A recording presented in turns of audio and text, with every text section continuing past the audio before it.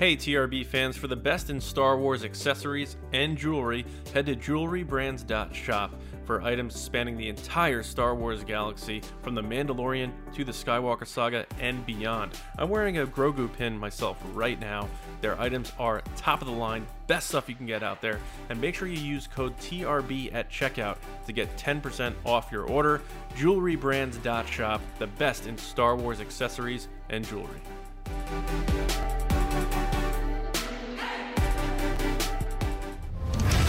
If you're listening to this broadcast, you're a part of the resistance.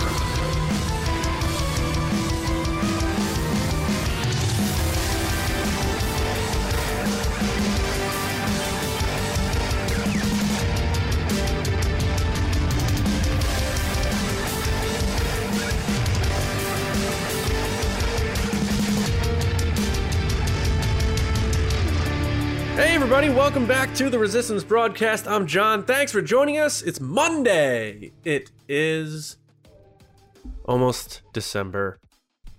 We're almost at the end of 2021. Where did this year go? You mean 2020, John? You know what's funny about that? By the way, John, James here. Lacey is she wasn't able to record. Tonight, she's all good. She wasn't able to record with us, so it's just the guys' night out. Me and James, Blue Crew, holding down the fort here in the base. Lacey will be back next Monday with us, so we will miss her dearly, but she'll be back next Monday. So apologies for the Lacey diehards who are wishing that they heard her voice today. But not the case. Gillifans? Oh, I like that. That works. Gillifans. She's going to trademark that now. Watch that. All right. So yeah, you know what's funny, James? I realized how long the whole pandemic thing's been going on when I took my winter coat out from like the closet to use it. And I reached into my pocket and there was a mask in there. Yeah. I'm just like, this has been going on way too long. Yeah. Way I think too the long, same man. thing happened to me. Like you pull out that coat that you haven't worn in a while and sure enough, there was a mask in it. I was like, oh, that's where the gray one went. You know? Yeah. I was honestly like, oh, I hope there's like $20 in here. And I reach in my pocket, just pull out that old, like, and it's like the cheap blue mask with the string on it. One. Like that Yeah. one. Yeah. So technically the good so mask. Still going on. Really? It's like, yeah, they're good. I mean, who knows what it's going to be like at Celebration in May. I don't know if they're going to be like, hopefully things are better. Jeez. But as long as the event happens at this point, that's my main hope. But so before we get into the stories here, this past week, like any time Adam Driver touches a fringe element that could even remotely tie into Star Wars, it makes people salivate and rub their hands together like, oh, something's going on here. And it just, like this site in the UK, they had a chance to interview him for House of Gucci or whatever. And they asked him, like, you know, you seem to be doing a lot more serious pieces, art pieces, award type movies. Are you kind of done with these big franchise things? And he just said, no, well, not necessarily. He's like, if the right project comes along, I wouldn't say no to that. And that was it. And somehow some sites and stuff took that and ran with it as he said he would be open to coming back to Star Wars as Kylo Ren and Ben Solo, which is dangerous because, and I'll just say this, and then I'll throw it to you. Like there's a lot of social media accounts and stuff that have big followings, and all they do, they don't even have websites or anything like that. They just tweet stuff. So they tweet, Adam Driver says he would be open to returning as Kylo Ren. It gets thousands and thousands of likes and impressions and retweets and quote tweets. And then that stuff is what gets thrown into the zeitgeist or whatever you want to call it. And, you know, Thanksgiving dinner tables, and people are talking about it and saying like Adam Driver would come back. And then that becomes one of those things where people hang on to that because people, like, whether they liked him or didn't like him or they didn't like how his ending was, the character is white hot issue, and Adam Driver is very popular. So people latched onto it with, oh my God, there's hope that he might come back or something like that. And it's just not the case. Like, he didn't say anything like that. So what was your take on all that?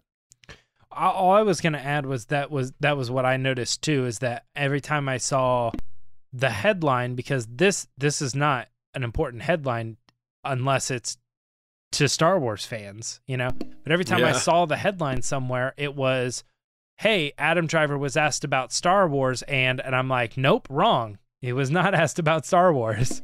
He was asked about large, like, AAA titles, like the big franchise pictures, and would he return to it? Now, I could loosely understand, because what's the biggest AAA title he's ever been in? If not the only. Can you think of anything else that he's ever been like? I mean, I think that's probably the only thing. So when he is answering that question loosely, you got to think they're talking about Star Wars here, So I think you kind of have to put the pieces to get to that result, but I do think it's unfair that that's the headline, because that's not the question he was asked, and it's not even really technically the answer he was giving, because he was asked about AAA titles and would he return to it. He could very well be answering, yes, if another big, not Star Wars, another big franchise came along, I would be down to do a big AAA thing like that. Yeah. But his answer still very well could be, personally, I'm never going back to Star Wars. Yeah, like they could have been like... It could be. We don't know. That wasn't the question asked. That's not the question he answered. Right. They could have been like, do you like Pirates of the Caribbean? Would you ever want to be a pirate? He'd be like, I wouldn't say no. And people would be like, Adam Driver wants to come back as Kylo Ren in Pirates of the Caribbean. Adam Driver was asked about the fandom of Star Wars and his thoughts on Kylo Ren's passing. It's like, no, it had to do with pirates. Oh God. Yeah. So that was interesting. And hopefully people didn't get their hopes up too much on that. Mm-hmm. I mean, I'd be down if he wanted to come back if it made sense, but I don't think that's happening. All right, so we got that out of the way. We have a two-man operation here, James, so it'll be interesting. This has been a while since we've done this. I don't remember the last time we had one of us out, but anyway, we will proceed forward, and as always on Monday, we tackle the latest news in our top segment. What do we got, James? It's the Resistance. Resistance report this week has a lot to do with some stuff that has to, with the Empire magazine, right? So this Empire magazine, we've always looked at it. It's a regular thing that they tend to get when new Star Wars is coming around the corner. Empire is going to be one of those magazines that's going to get, a front cover and probably an exclusive piece. And one of the first things we got here is a new official image released. Now, granted, actually, I'm thinking here, this was not Empire, but a lot of the news we're talking about comes from that Empire article. This particular image of Book of Boba Fett was from the Disney UK website, right? Yeah. Okay, so sorry if I was a little misleading on that. Like, you'll see later when we get into the stories, it seems like all of them come from the Empire article. But this particular image was released, and I think John really wants to talk about it because, again, same as the Adam Driver thing, you see an image, and where does the fandom go with the image? But to a place that isn't necessarily even what the image is trying to show you. Long story short, it's a picture of Boba and Fennec, and they're standing in this room, and they just happen to be to the side, on this side of the photo, and there's a big empty spot over here. So the speculation is, why is the framing off? What are they hiding? Who did they erase? I think this comes off the heels of Spider-Man Far From Home, like Lizard getting punched, and it's like they're clearly taking people out of the thing, and it's like, we don't know this, we don't know what's going on. So what are your thoughts on this image as it is, and then maybe a little bit into the how fans maybe took it? I mean, yeah, the image is cool just because it's like, all right, this is a real, actual shot and look at this series, which is always great to see. So I wrote our version of the article on this.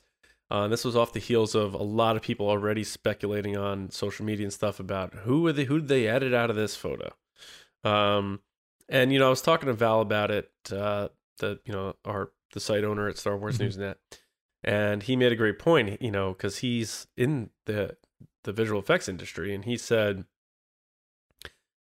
it'd be much easier for them to have just cropped this image than to have spent all that time to edit someone out and and restore the ray of light coming through and all the dust and stuff. He's like, if they wanted to hide something, just crop the image. And I thought that was just a simply put great point.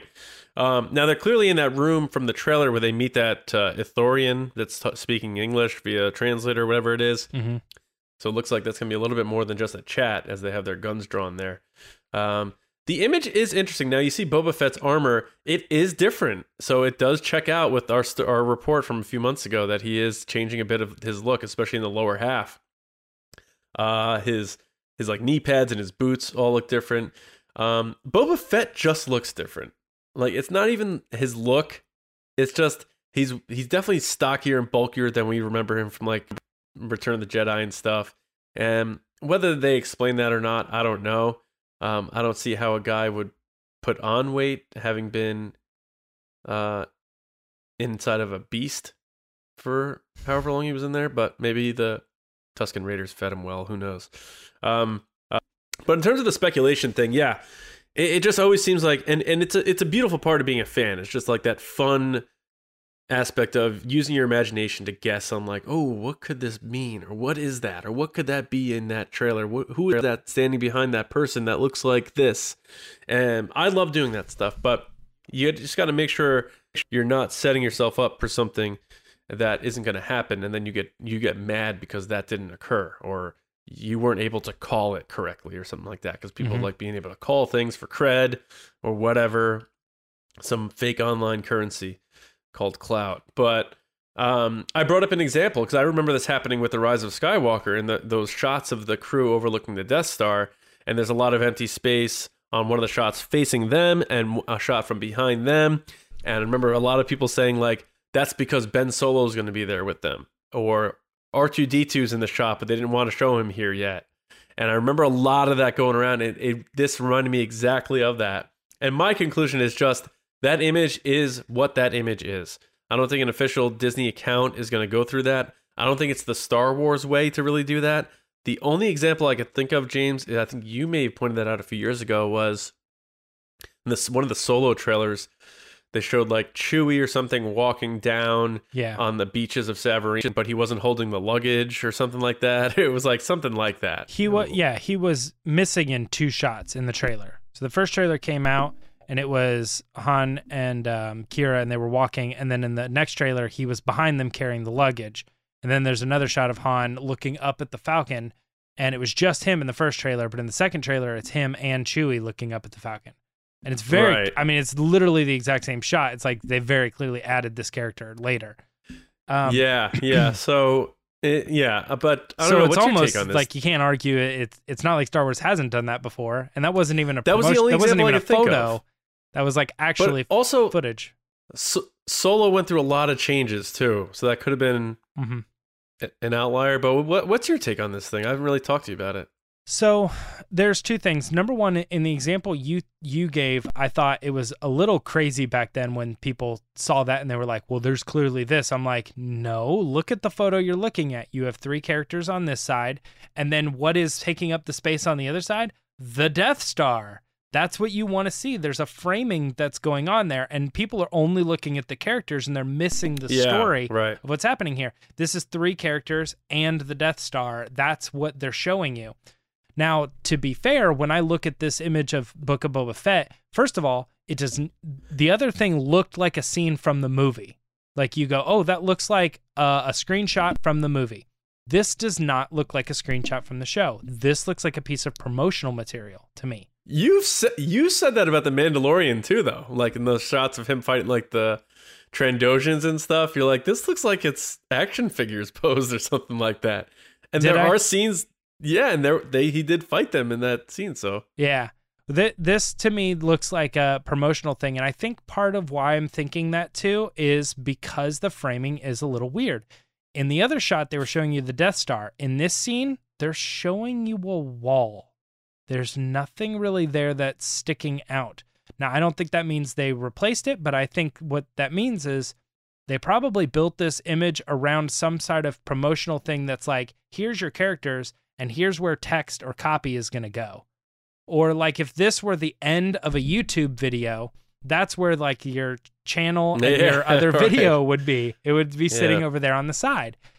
And so to me, I just saw this and I go, oh, well, I don't know why the framing is all off, but it's probably just another piece of promotional material that they decided to release, but it just was built for something else, and it is what it is. But I would be surprised if this was a shot in the show, because I don't know what it's really showcasing to be in that odd framing like that.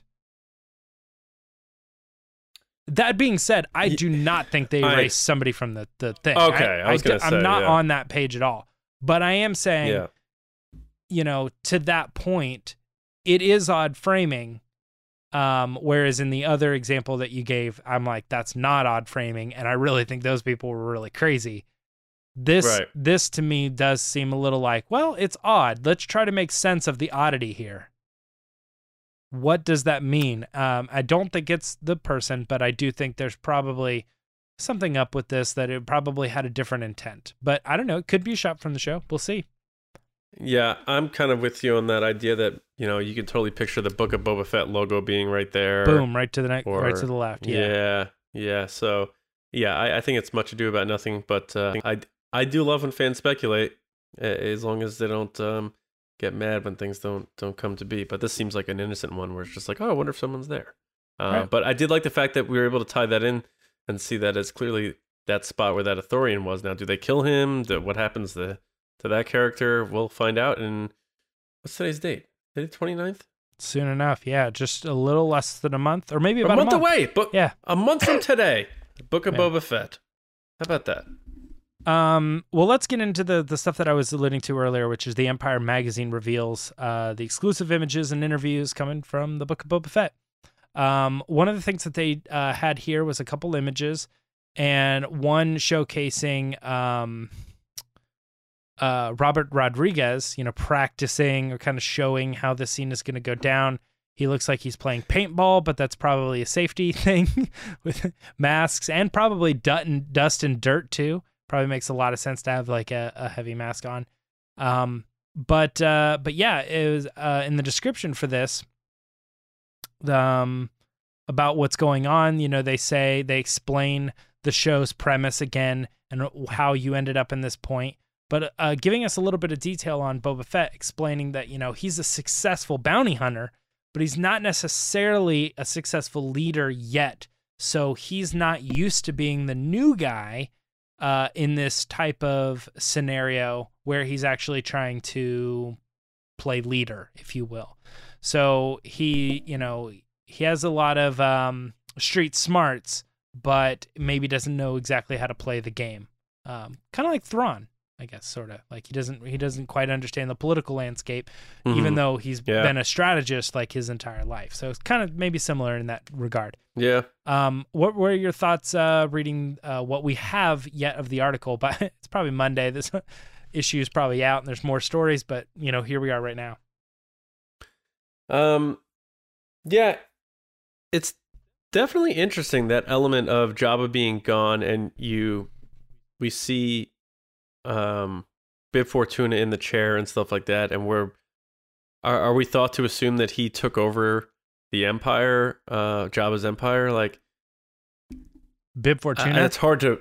It's hard to. Did I not say that right? I said Bib, no, you did. I was just making sure you weren't describing Boba. You're saying it's kind of hard to believe that Bib Fortuna took over Jabba. Yeah. So he's sitting there and he's all plump and jolly and stuff like that. Like, did he really take over Jabba's thing? I find that hard to believe. So was he just kind of like chilling and just took over the palace, and there wasn't really much crime going on? I don't really know, nor do I care.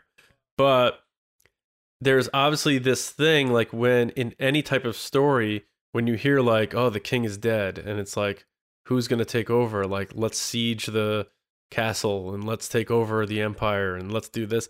Like, Boba Fett isn't the only person who has this idea. So I think that's going to be a part of the story too, where there's going to be other syndicates or other hungry people who want to get their claws in there and take over what was Jabba's. I think Boba Fett might run into that and be challenged by people who don't believe that he has the ability or the stones to take over that role. And I think that plays into what Favreau's saying about how he's been an expert bounty hunter and that's all he's ever known. This is a new territory for him. How is he going to handle that? And I think that's going to be an interesting angle too. But in terms of, Boba Fett, like, and I said this when we saw the trailer of how he said, I tend to rule with peace by using peace or whatever he says, Like, I intend to rule. I intend to rule with peace, or right? Was that his line? Jabba ruled with fear. I intend to rule with respect. With respect. Okay.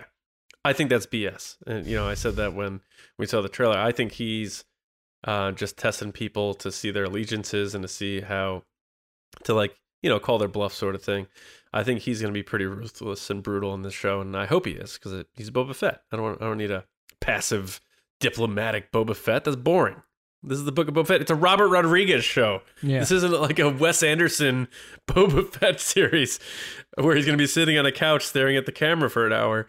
This is going to be pretty raw. If you've seen anything by Robert Rodriguez, there's a lot of action. There's a lot of violence, and he's all about that. And that shot of him swinging that heavy weapon reminded me of that shot of Jon Favreau holding that Gatling gun on the behind the scenes of The Mandalorian. Like, no, this is how you got to do it, guys.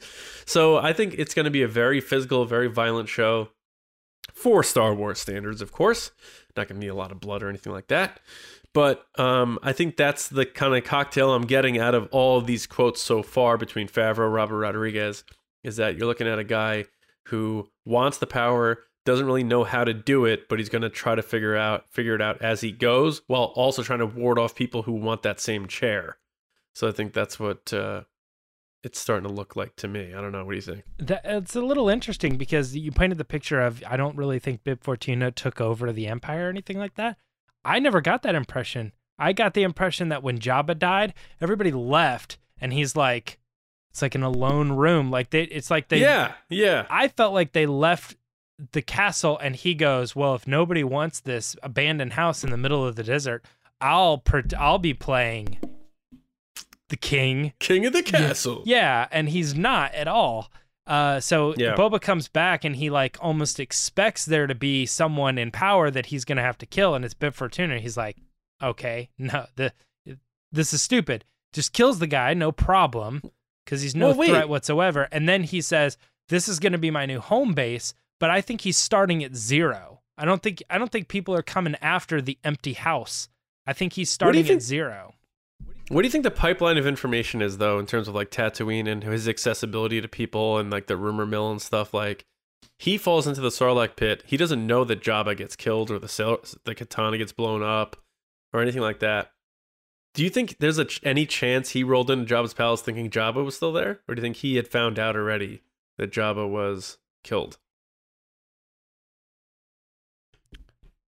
He knows Jabba's killed because I think he might not have known by the time he got eaten by the Sarlacc and all that. But I think he's been out, and I think he's been landscaping Tatooine for a while. Doing a little detective work. But the question is why didn't he make that decision earlier? Was he really waiting to get his armor back? That seems a little shaky. Like, you were already on Tatooine, chilling. You were watching over some of these other characters doing their thing. And then all of a sudden Mandalorian shows up, gets that armor, and then you go after Din? Like, why didn't you go after Gob? It's a little weird thing. I don't think they've yet explained that. And I'm also a little under the impression that they just won't. I think they might just go in and be just, here it is. Like, we won't get the Sarlacc explanation. We won't get what he's been up to explanation. But I don't know. We'll see. Yeah, it'll definitely be interesting to see how they play this thing out, because I think one thing that I assume they're going to do is preserve what old school Boba Fett fans think of Boba Fett, because I'm not one to say like you got to make sure you appease to the original fans of said character, but for Boba Fett, I think you do, because it's one of those things where our generation and people younger than us will never be able to understand why the kids who were kids when Empire came out love Boba Fett so much, and it's because they got the action figure first. They saw him in that cartoon first, and they were able to build this mystery and aura about this character that when they finally saw him in the movie talking to Darth Vader, they're like, "Whoa, this figure that I ordered and that I'm playing with and stuff, like he's there and he's real. He's realized he's like our guy, and he's different and stuff like that." To us, it was just like, "Oh yeah, Boba Fett, the guy who falls into the side of the sail barge and falls into that pit. Boba Fett, that guy, yeah." So it's always going to be different, and we're always going to see it from those different lenses, and those original Boba Fett fans are always going to see him a way we'll never get to. I think they understand that, and this is one character where I think it's not like toxic to cater to the OG fan. I think that's what Boba Fett is rooted in, and I think they're going to make sure they respect that. And I think Favreau understands that too, because he was one of those kids playing with the figures too, and he wanted to make it a Boba Fett series. So I think it's going to be one of those things where we see Boba Fett really doing Boba Fett things. So I think this whole, like I said, this whole thing about him being this like diplomatic, ruling with respect thing is just him just trying to lull people to sleep, and then he's going to bludgeon them. Mm-hmm. Yeah, I don't doubt that at all. I think them trying to say, the mainstream fans of Star Wars who really are only familiar with Boba Fett from the movies, they need to see this character in a new light. You know what I mean? It's like, I don't think that's no one's goal would be for that to be the case, that they're going to make this character something that he wasn't back then. Even you could say, maybe his character was a little different in like Legends or something, what they did, but I don't really think they ever did. I always felt like they kept him. I mean, I never read the Legend stuff, but my understanding of Boba Fett and why people liked Boba Fett was that it was just an extension of what we saw on screen. Like, oh, I bet that character's really cool. And then they like made him really cool. Like in the stories, it just was what you expect him to be. So I would feel like it would be a departure from what most fans even assume they know about Boba Fett. And then also what Legends fans do feel they know about Boba Fett. This needs to live up to that concept too. And do those fans who are Legends fans and like the OG Boba Fett fans who were 8 in 1980, who are like 50 now, do they know that in canon Boba Fett is the one who revealed Luke Skywalker's name to Darth Vader? Probably not. So they've tried to like grant Boba Fett with more importance retroactively in new canon. I don't know that has reached everybody, but he's front and center stage now. He has his own show, and it's going to be curious how they do this. I hope all fans receive it well, and you can't not trust Favreau at this point. Robert Rodriguez, he only did the one episode, and people seem to like that. So if it's more of that, then I guess it'll be good. But it's like I said, 1 month away, so we'll find out very, very soon. Yeah, well, let's talk about some other stuff that happened in that Empire article, which is Dave Filoni on he says thrilling process of writing the Ahsoka story as he always wanted to tell. So the thing here is that he was talking a little bit about all the shows that he's working on, but specifically he was asked about the writing process because he's currently scripting. He says it's thrilling. I got to tell you, it's something you'd imagine doing for a long time, and then it's kind of startling when you're sitting there and now you have to do it. And he goes on to talk a little bit about more how he had this idea in his head and this was the story. But then now that they've progressed with a lot of new characters, including Din Djarin and Grogu and other things like that, how when they want to tell that Ahsoka story, it kind of has to be rewritten and revised to branch out of that core story that is The Mandalorian. And how that's all coming together is, I guess, like, you know, he says it's like a thrilling process. So I don't know if you want to add on to this. I'll go ahead and start with this too. I like hearing that the concept for Ahsoka and the show is something that he kind of planned, but he has absolutely like enjoyed the process of readapting it to what makes sense. Kind of in a I mean, I've already mentioned Thrawn. I'm wearing the Thrawn thing tonight, but like we had this idea of Legend Thrawn, but now he's a new canon character, so we kind of have to readapt him just a little bit, and we're cool with that and how we can make it still the same core story, same core character, same core idea, but revise it with new possible timeline and surrounding new planets, new core characters that are key characters. I really, I don't think that what he's saying is going to be like, wow, I didn't think he was doing that. I imagine most fans probably understand that idea, that when he had these ideas for what happened to Ahsoka, what happened to Ezra, he probably wasn't writing, well, there's going to be this Mandalorian guy, you know, and then there's going to be like a baby Yoda character. Like, obviously, all that stuff is now like, hey, we've created the Mandalorian kind of sub-universe of Star Wars, and we want you to bring your Ahsoka story to life within that universe and within that context. And he's like, okay, all right. So I did have this one character, maybe I'll rewrite him to be Din Djarin, and maybe that shifts the story up a little bit, but maybe. I mean, we don't know. I'm saying like it could have been anything. But again, this is really about the Ahsoka show itself. But I'm saying, I think like with not just what happened in the show, Dave Filoni is a lore person. So when he's writing the show, okay, Ahsoka's walking on a planet. He also has this other story that we'll probably never see, which is how did she get on that planet?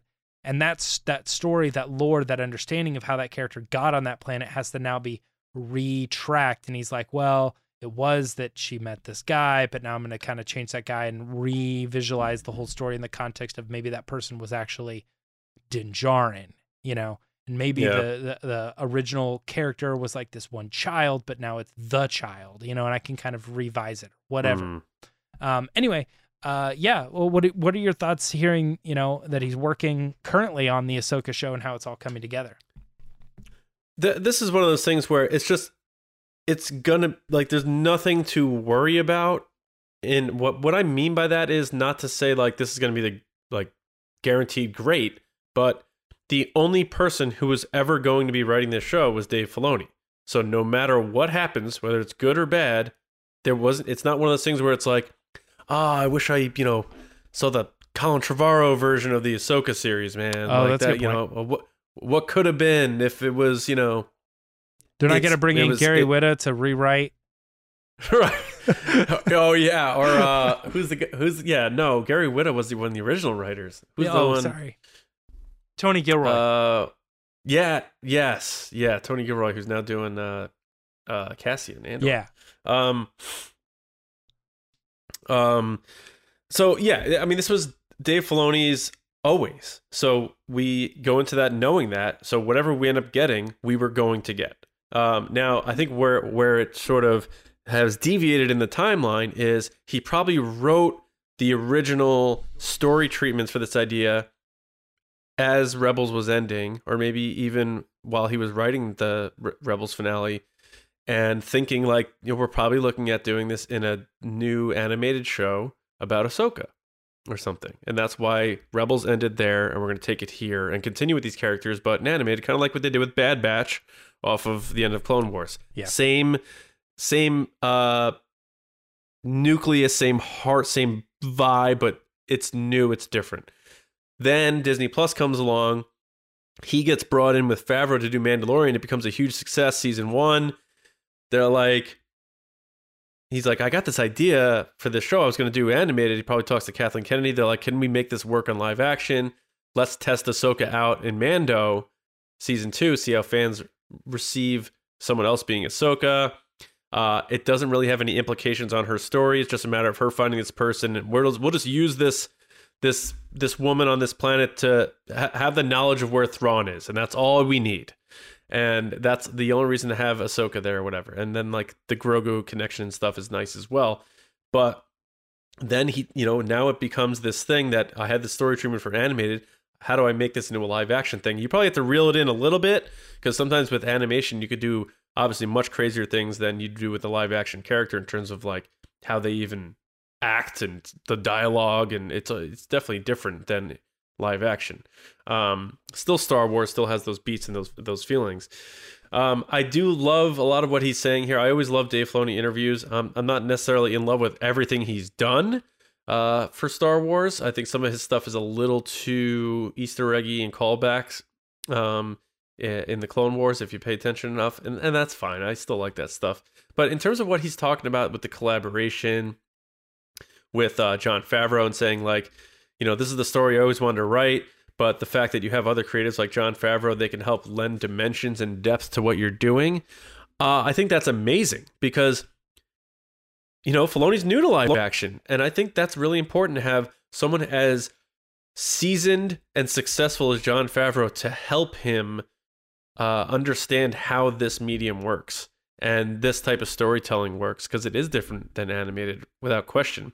And I think Favreau is going to be like the unsung hero here in terms of helping Filoni get to that point that a lot of fans were always hoping he would, which is, we over the past few years, we've been hearing people saying like, we want Dave Filoni to direct the Star Wars movie. People were even saying they were hoping he was going to direct Episode 9 or, that sort of stuff. I think his relationship with Favreau is genuine. It's real. It's strong. And they both have things that they've learned off each other. Favreau especially learning about lore from Filoni. Filoni learning about how to do this stuff well from Favreau. And I think that's going to go a long way for this Ahsoka series. So I think Filoni being the guy takes pressure off in terms of the expectations, because he was only going to be the only one doing it anyway. So whether it's good or bad, that's what we were getting. You can rest that, put that down as exactly what that is, and then add to the fact that Favreau's still like his sort of partner in crime here. I think we're in for something really special, and I'm curious to see. Do we know is Filoni directing all of that series? Has that been talked about? Am I missing something there, or has that not been really discussed? I could see it, right? Because he's already directed stuff for Mandalorian. It's a limited series. Yeah. Maybe he just wants to direct the whole thing. What do you think? I don't know. I would imagine that it's probably more along the lines of there would be a chance that right now Mandalorian is being run by John and Dave, that Ahsoka would just be Dave. Like John might actually step out of it a little bit and let Dave pick the directors and stuff more along those lines. Okay. Now Dave might still do the first episode or the last episode or something like that. He might actually direct the episode where she dies. Definitely the whatever. Last, right? Yeah, I don't know. However you want to do it, but I think it would be very similar to him just being the overseer, much like Jon Favreau is with The Mandalorian. And Dave is there too, but I think I'm leaning towards like maybe Dave just kind of handles this one more on his own. That. Yeah. I was thinking too, just another fun thing too is like this. We were kind of describing how maybe he had the stories and he's rewriting them as things kind of happen. Kind of reminds you of George Lucas back in the day when it probably surely did have these ideas of how all of it came together, but then he actually made the movie and things changed, and then he had to work on 5 and 6 and then eventually 1, 2, and 3, and all those ideas of what he had written at one point had to be shaped as he created his own content. So as Dave Filoni created this content that is The Mandalorian, he had to, throughout the process, reshape this whole thing. Like, oh man, I thought this was open season when I wrote Ahsoka, so this was totally the timeline they were in. But now this Mandalorian character's out there, so that doesn't make sense. He's probably been rewriting the Ahsoka slowly, as it's been going on, because he's been thinking that's probably going to happen. And then he got it, and now he's actually in the point where he's sitting there and writing it. He's like, yeah. This is the moment. I have to make it official now. He's got to have her end game in mind already, right? He's probably had that in mind for a long time. I believe so. Yeah. I believe that it's one of those things like I know how she's going to die, but or she's going to say goodbye or whatever. I know her end, but I don't know how we get there yet kind of thing, you know? He doesn't know the details of how it all goes down. I have the last frame, but I have a lot of blank pages in front of it. Like I have the last page. Yeah, right, yeah. Like she's like, I don't know, like she's definitely going to disappear into the Force. And it's going to involve, you know, a walking away or something like that. That's how it's happening. Yeah. But I don't know who's there and what her lines are or whatever, you know. Right. Yeah. I got right. you. Well, it's like, you know, I used to write songs. You used to write songs on a much more successful level than me. But like sometimes you're like, man, that would be like a killer ending to a song. And you're like, I have no idea what comes before that or anything like that. But I have this part and I know I want this to end a song. And it's just like kind of like that's how he probably has it on a notebook somewhere, knowing him on a drawing, you know, of like the end of Ahsoka. And the more I say it, like I was thinking like she's going to sacrifice herself and do something for Ezra. And that's going to be her big, you know, moment. But I could also see like this sort of epilogue thing, like you're saying, where like they flash forward and she's older and she kind of dies like Yoda does it with peace under like a blanket or something. And then we see her as a Force ghost with Anakin or something like that, you know? Yeah, I'm still in that mindset that him being in the show is him having no lines and just literally being like Luke like, and Leia at the end of Rise of Skywalker. Yeah. He's just there. It's just the Force ghost. I think that's all that is. Imagine they don't even pay him for it and they just use the same exact Force ghost shot as Return of the Jedi, but they like flip it, they mirror it or something. Well, no, I'm thinking like it's like Kenobi stuff and they're like, we got 5 shots to do today. No, wait, hold on, 6. And they're just like, you know, like they're not going to pay him for it. And they're like, in this shot, just stand here against this green screen and then smile. Like, and then Filoni's undercover as like a Rhodian and he's sitting next to the camera like, yeah, that's good. Yeah. He's on set as an extra, but he's there to just make sure they get the shot right. Yeah. Let's they need a little bit of dialogue, so they like fake a haircut, like just a few snips off the top. Like that's his scene. Right. Yeah. A few snips. Wink, wink, wink, wink. Yeah. Who's that Rhodian wearing a cowboy hat? Yeah, Who's exactly. that guy? Don't worry about that. Don't look at that guy. Hey, we got another story though about this Empire article, and it has to do with Kathleen Kennedy talking about 2 of the upcoming properties. One we know a lot about. It has to do with Obi-Wan. And I think particularly that story seems a little fluff. It seems a little like, okay, what do you want her to say? That's probably exactly what it is. She said, oh, they're so excited to be back together, Ewan McGregor and Hayden Christensen, that it was very emotional when they saw it. They hadn't spoken in a long time. And it's really great to see them all together. Cool. Like, I don't know. I mean, it's neat to hear that, but I already knew that or imagined that to be the case so clearly. The other part of what she said was very interesting, though, because she said, she was asked about the sequel trilogy characters and their future, and she said, certainly those are not characters we're going to forget. They will live on, and those are conversations that are going on with the creative team as well. So that, to me, was kind of the more poignant section of this story, because I'm like, wait a second, that means they are actually having conversations. Not that I didn't know they weren't, but it seemed a little more official when she's saying, no, of course we're talking about that. We've got these amazing sequel trilogy characters that our creative teams are working on ways that will allow audiences to not forget that they're still around, you know? I'm like, that seems like you're actively looking for ways to bring these characters back in properties,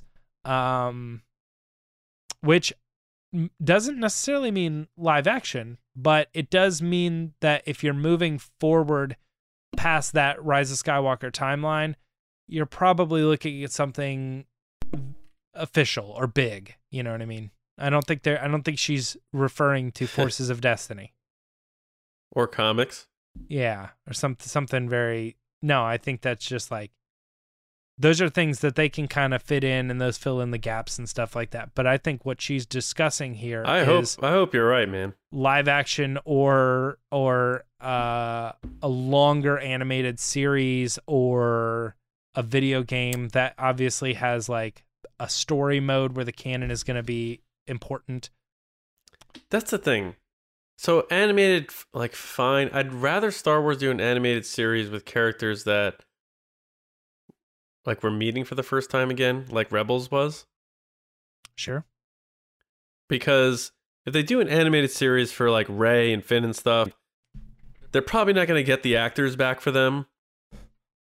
And I know, whatever. I want these people to be playing the characters. That's like when people said, like, would you be happy if they made Solo 2 happen as an animated series? No, I wouldn't. Because Jonas would have zero involvement in it, first of all. And I want him back. He's an amazing ambassador for the franchise for fans. And Alden Ehrenreich I'd want back too, not as a voice. I'd want him as Han Solo. So it's the same thing here.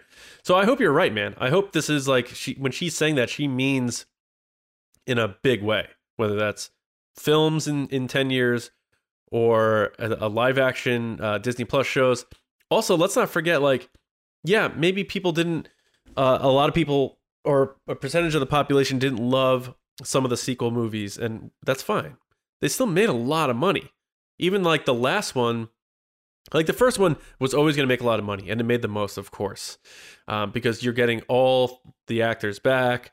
The nostalgia's there. It wound up being a very good movie. Everyone felt pretty good about it. Last Jedi came out, and you can still rest on the fact that this is Luke Skywalker's movie, so we're going to get box office for Luke Skywalker. Leia's still here. On the third one, it was really all on the backs of the younger generation, the new characters. It was very minimal presence. Like, Carrie Fisher was literally gone. They had to use old footage. Mark Hamill was in it for one scene. Harrison Ford was in it for one brief scene that we didn't even know they were going to be in it officially. Yeah. He was like not in it, really. Yeah, so that movie was on the backs of these characters, and it still made over $1 billion. So, and as time goes on, and the young kids who watch The Force Awakens get into their teens and their early 20s and stuff, we've been saying this, they're going to be the ones doing the podcasting and stuff. These characters are now going to be considered like fan servicey, like, oh my God, there's Babu Frick, BB-8, Dio. Like, before we know it, all these new characters they introduced are going to hold a similar sort of legacy as the other characters did coming into this trilogy. And I think maybe they're understanding that. And as more of these movies stumble, James, like Rogue Squadron, who knows what's happening with that? Then you have Taika's, we don't know what's going on with Feige. Rian Johnson, we've been talking about, who knows? Maybe they're realizing maybe these, like, we don't get too crazy and wild with the theatrical stuff. Maybe this is our crew, and we bring them back sooner than we thought. So I hope you're right. I hope the discussions she's talking about, or the ideas for these characters, is in a live action way. Mm-hmm. But then, yeah, like you said, I agree with you on the Obi-Wan stuff. Like, she didn't really say too much. She really didn't say anything. Guys, can you believe it? They were excited to see each other. Imagine she was like, we really had to convince Hayden to work with Ewan again. It was a challenge, because, like, that would have been interesting, but this is like the most PR fluff of PR things, and that's fine. What if she got confused and she was like, well, it was hard to convince them to get back together, because, I mean, I think the last time they saw each other, like Ewan ended up, like, cutting off Hayden's legs and stuff. And everybody's like, Kathleen, you know that was the movie, right? That didn't really happen. Right. Yeah. So, yeah, I mean, I agree with you. Obviously, we spent the most time on the sequel trilogy characters part, and I agree. I think that was the juiciest part of Lucasfilm president's comments. Yeah. Speaking of comments, that's a good one to add if you guys are watching on YouTube or something like that. How you think we should take this. She says, there's these characters from the sequel trilogy, and our creative team is working on ways so that the audiences don't forget who they are. What do you think that means? Is that live action, or is that just something that's very strong canon based, like a AAA title video game, or an animated series or a live action series on Disney Plus that is not necessarily like the three of them, but it's like Finn. You know what I mean? It's just like his show or something along those lines. Who knows? Or all three. Maybe Poe gets the video game, Rey gets the movie, Finn gets the Disney Plus series or something. Although I think that's a little weird to split them up like that, you know. Yeah, we already had them split up for so much of the sequel trilogy. Yeah. All right, well, we got a couple other things we wanted to get through real quick. Ludwig Göransson scoring a Grammy nomination for The Mandalorian Season 2. Kind of funny play on the word score there. No, it's not a huge surprise. If you guys want to go check out the Star Wars Newsnet article on it, there's a couple of specific tracks that are picked out as like, hey, these are exceptionally good tracks that maybe you haven't really thought about listening to. Like when you think of The Mandalorian Season 2, you're probably still thinking of that core Mandalorian song. It's like, no, he's winning an award for Season 2, so go listen to maybe these specific tracks that are particularly noteworthy. And we wish him the best of luck. We hope he gets the Nami win. The Nami. The Grammy nominated but win there.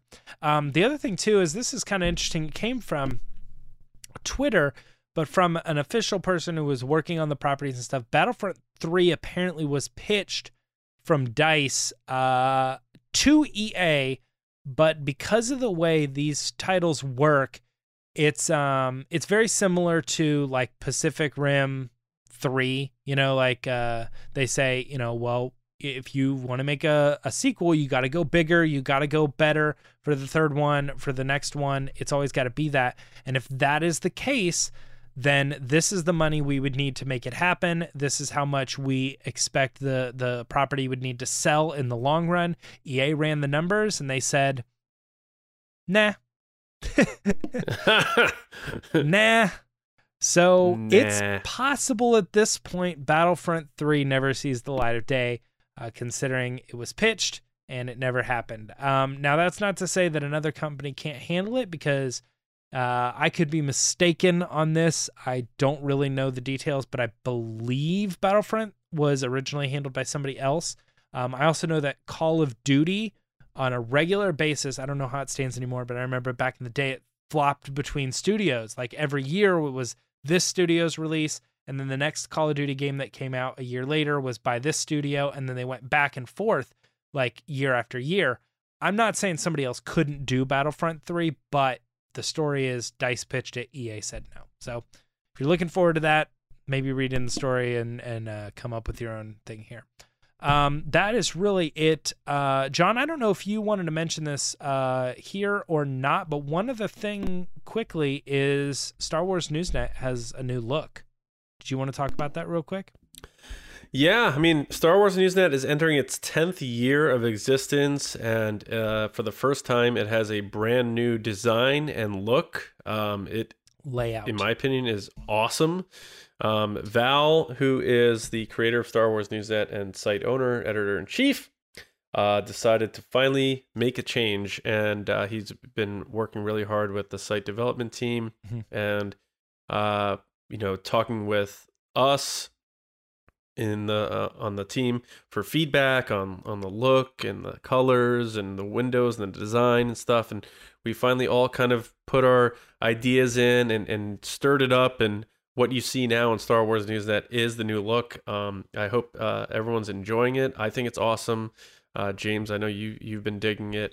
And so entering the 10th year for the site, it finally has a brand new look. It's refreshing. It's like a new start. And with the big year coming up for Star Wars, what a better time. So definitely go to StarWarsNewsNet.com if you don't already, for all of your Star Wars news, reviews, editorials, information, and more.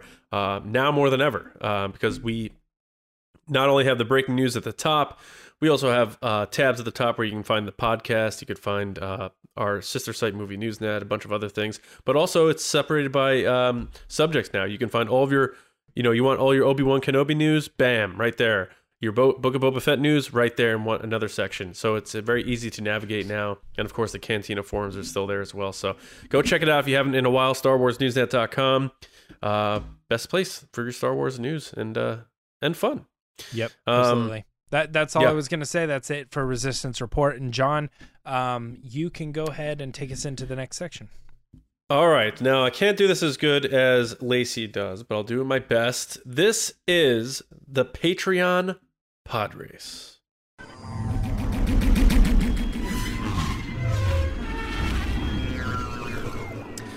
All right. Now, if you're listening or watching to the show, hopefully you are subscribed to TRB. You can do that on your favorite audio podcast app.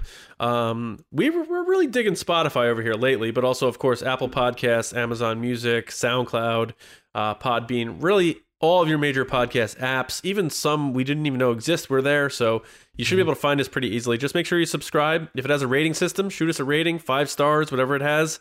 We appreciate that. And share it with a friend.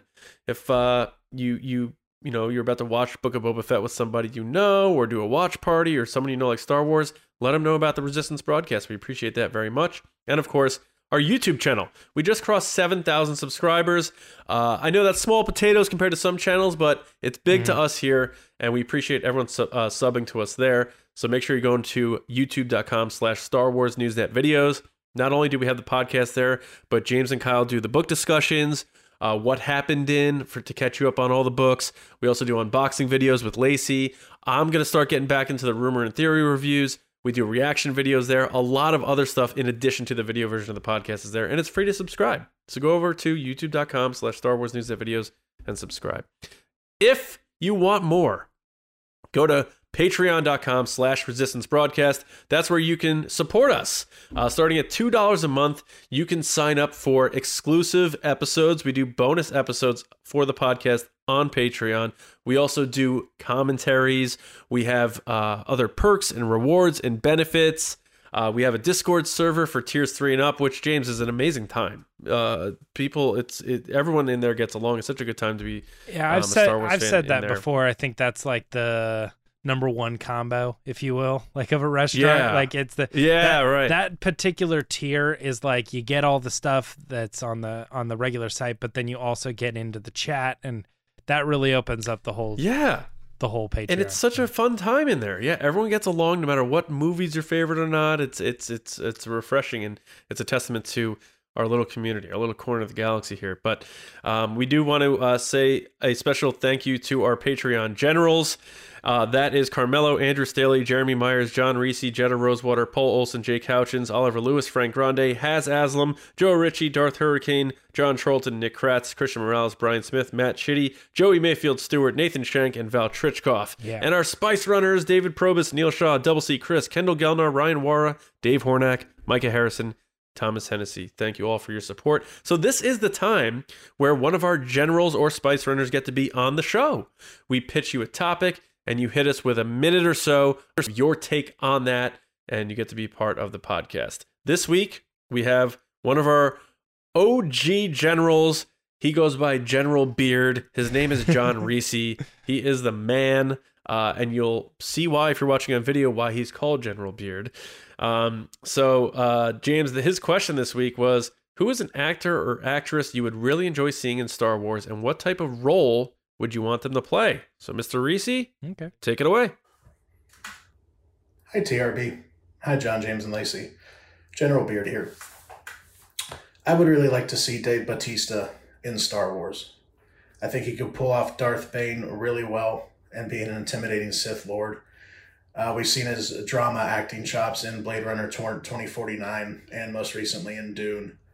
And I think if they gave him a Disney Plus show, multiple seasons, we could really retell and rework the story from the Darth Bane trilogy, which is now Legends novels, but a really great story. And watching him go from a laborer on that planet to a Sith Lord and creating the rule of two could be really compelling and really awesome. And who doesn't want more lightsaber fights? So that's my pick for what actor I would like to see in Star Wars. General Beard, signing off. All right. There it is. Wow. I gotta say, I wouldn't have thought of that. So, pretty cool pick. James, what do you think about Mr. Reese's pick here? Dave Bautista as Darth Bane. I like John, but I don't love this pick. I think that's honest. At least you're being honest with hey, that. here's because I get it. All of your points are very true. That as far as a wrestler or someone involved in that type of entertainment making their way over to movies, that's very rare that you have someone that is as successful as, The Rock or John Cena, for instance. Dave Bautista is absolutely one of these people who are, John, where'd you go? I'm just kidding. You can't see me. Yeah. No, it's very rare that you have somebody who is as successful as they are. And I think that, it's hard to argue against what some of the other ones are doing, but I do think that Dave Bautista is making a very particular choice with, say, Denis Villeneuve, who he's worked with a couple times. That's smart. That guy makes good movies, and you are cementing yourself in a legacy of classic film that is just free from critical review. You know what I mean? It's like, it will get critical praise. It's not going to get bashed. You're not going to be laughed at or something along those lines. That being said, though, I still think he's being utilized to the best of his ability, but at this point is not someone who could lead something huge. I think he is being used perfectly in the roles and places that he is. Okay. But if you're talking about doing a Darth Bane series, he looks the part, but I think it's still going to be a little bit longer before I would have faith that he could lead a Star Wars property, live action Star Wars property. But he's definitely making good choices for his career as of now in the film world, in my opinion. Huge props to him. I'm just a little shaky on where you're at, John. Yeah. I like Dave Bautista too. And he's in his 50s. I don't know what, how Darth Bane's supposed to look canonically at this point. I don't know that he looks like Dave makeup, Bautista. Yeah, makeup and lie. stuff. Yeah. I would have no problem with the pick. I think it's a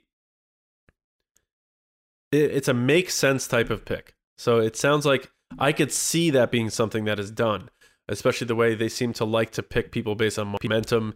And Bautista certainly has momentum in his favor right now. People are taking him seriously, and you're absolutely right on that, John. So, and I think Darth Bane would be a very cool thing to explore. Let's go back further. Let's find out how this whole Rule 2 thing started, how this guy came about. Let's tell that in canon. That could be very, very interesting. Elaborate more on that flash of him we saw in the Clone Wars. I think that could be really cool. So yeah, I don't have much else to add. I think you did a great job as always. You always bring a unique perspective, and unique point. So I knew you would do that with this topic, and you did. Also, I love your senior collections there, man. Now I gotta ask you though, behind you, you have a Vader. Is that 2 Palpatines in there? You have to answer that for me. I'm not really sure, but I think he's actually. I think he rotated straightened his image, but I think he's on a hill. Because if you look at all his action figures, they're all like this. Yeah, maybe. And he's also wearing a BSR shirt, Black Series Rebels. I noticed that too. Yeah, Alex and Midnight Steve. Movie Club. So very cool. Yeah, very cool, man. So thank you, John, and thanks to all of our patrons for all of your support and everyone for their support. So, James, before we get out of here, I know we're on an hour or so already. Someone had pitched this last week as a question, and we didn't get to it, so we got to do it now. So Zach at Zach_Stitch wrote, "Hey TRB, since Book of Boba Fett is going to have flashbacks, do you think we'll find out that it was Boba Fett who killed Owen and Beru?" Which is a fan theory. I'm going no, but I didn't even know this was a fan theory, to be honest. You didn't know that fan theory? No. Oh, wow. Yeah. Is this like a long-standing thing? Well, I'll put the clarification of why that fan theory makes sense. The first thing Darth Vader says to Boba Fett is no disintegrations. That's a good point.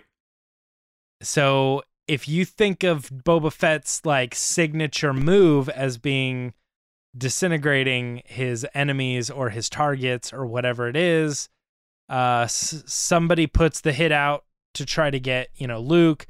he can survive, but Boba Fett's searching for him, which we actually know also canonically that he was kind of put on a hunt. It's a different time, but he was kind of put on a hunt at this time by Darth Vader to go after Luke. And so it seems very reasonable that if there was a bounty to be had on Tatooine at the time placed by the Empire, Boba Fett probably would have been the go-to person. Yeah.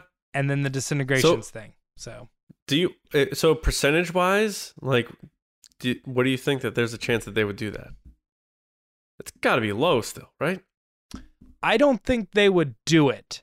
But if they were going to do it, like if they were going to show what happened to his aunt and uncle somehow, or clarify the story, I think there's like a 70% chance they would tie it in.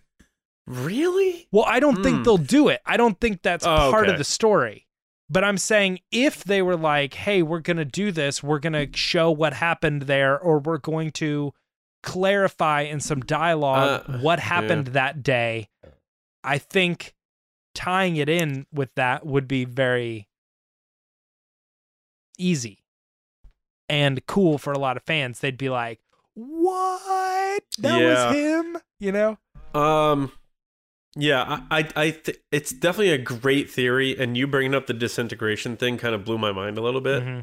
So I think that's the thing that is the catch on that like seals it. That made it cooler to me. Maybe we see a different flashback where he does disintegrate somebody for Vader in this show. Who knows? Yeah. But I don't think they'll do it because it's trampling on the original movie and George Lucas. And unless he had that idea somewhere, I don't think that they would do that and retcon that big of a moment in Luke's life.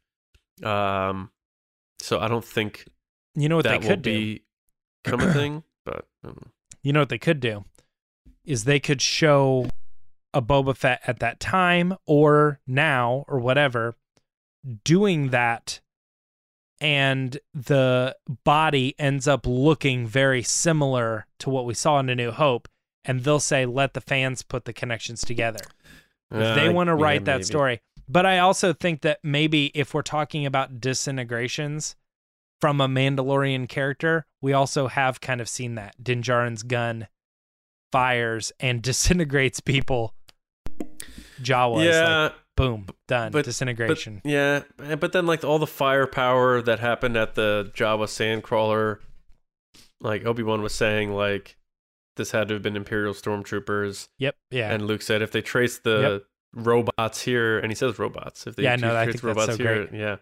So go I don't back know. and rewatch that. He says robots. Yeah, it's a great question, Zach, and the theory is very fun, and I enjoy it. I just don't know that reality will set in on that, but very cool. So thank you. And thanks everybody for listening and watching. We kind of covered all of our plug type stuff already. So let me just say, Lacey will be back next Monday. Mm-hmm. You could find her on Twitter and Instagram at Lacey Gillerin, and she'll be making more videos for the channel in the future, of course. And me, you can find me on Twitter at Johnny Hoey, writing and editing at Star Wars Newsnet, and my movie podcast, Just Like the Movies. We're putting out our episode on Gladiator tomorrow. So be sure to check that out on your favorite podcast app. Yeah, James is doing the thumbs down thing. Because Gladiator. James, how about you? Yeah, no, I like Gladiator. You probably talked about the sequel to Gladiator that's been pitched and all that. I don't even know about that. Oh my gosh. Look it up if you want your mind blown, but also like if you want to lose faith in Ridley Scott and all sorts of other stuff. But anyway, you can, guys, if you want to follow me on Twitter and Instagram, you can find me at Myra Chunks. All right. We'll be back on Thursday where we're going to have a discussion, and we're going to show our versatility because we're going to get a little serious topic that's going on in Star Wars about betrayal. So it should be a fun, interesting dive into a theme in Star Wars. But until then, we hope you enjoy your weeks, and we'll kick off Thursday with you in December. It'll be December, James. December 2nd. Wow. It's amazing. When's your birthday? That's around your birthday, isn't it? The 12th. Yeah. 12. All right. soon enough. And then on Thursday, I'll actually, as the episode comes out, I will be in LA for the Schmodown Spectacular. I'm not competing, but I will be out there. So that should be fun as well. But anyway, we'll see you Thursday morning with another episode right here on the Resistance broadcast. And as always, we'll see you around, kids.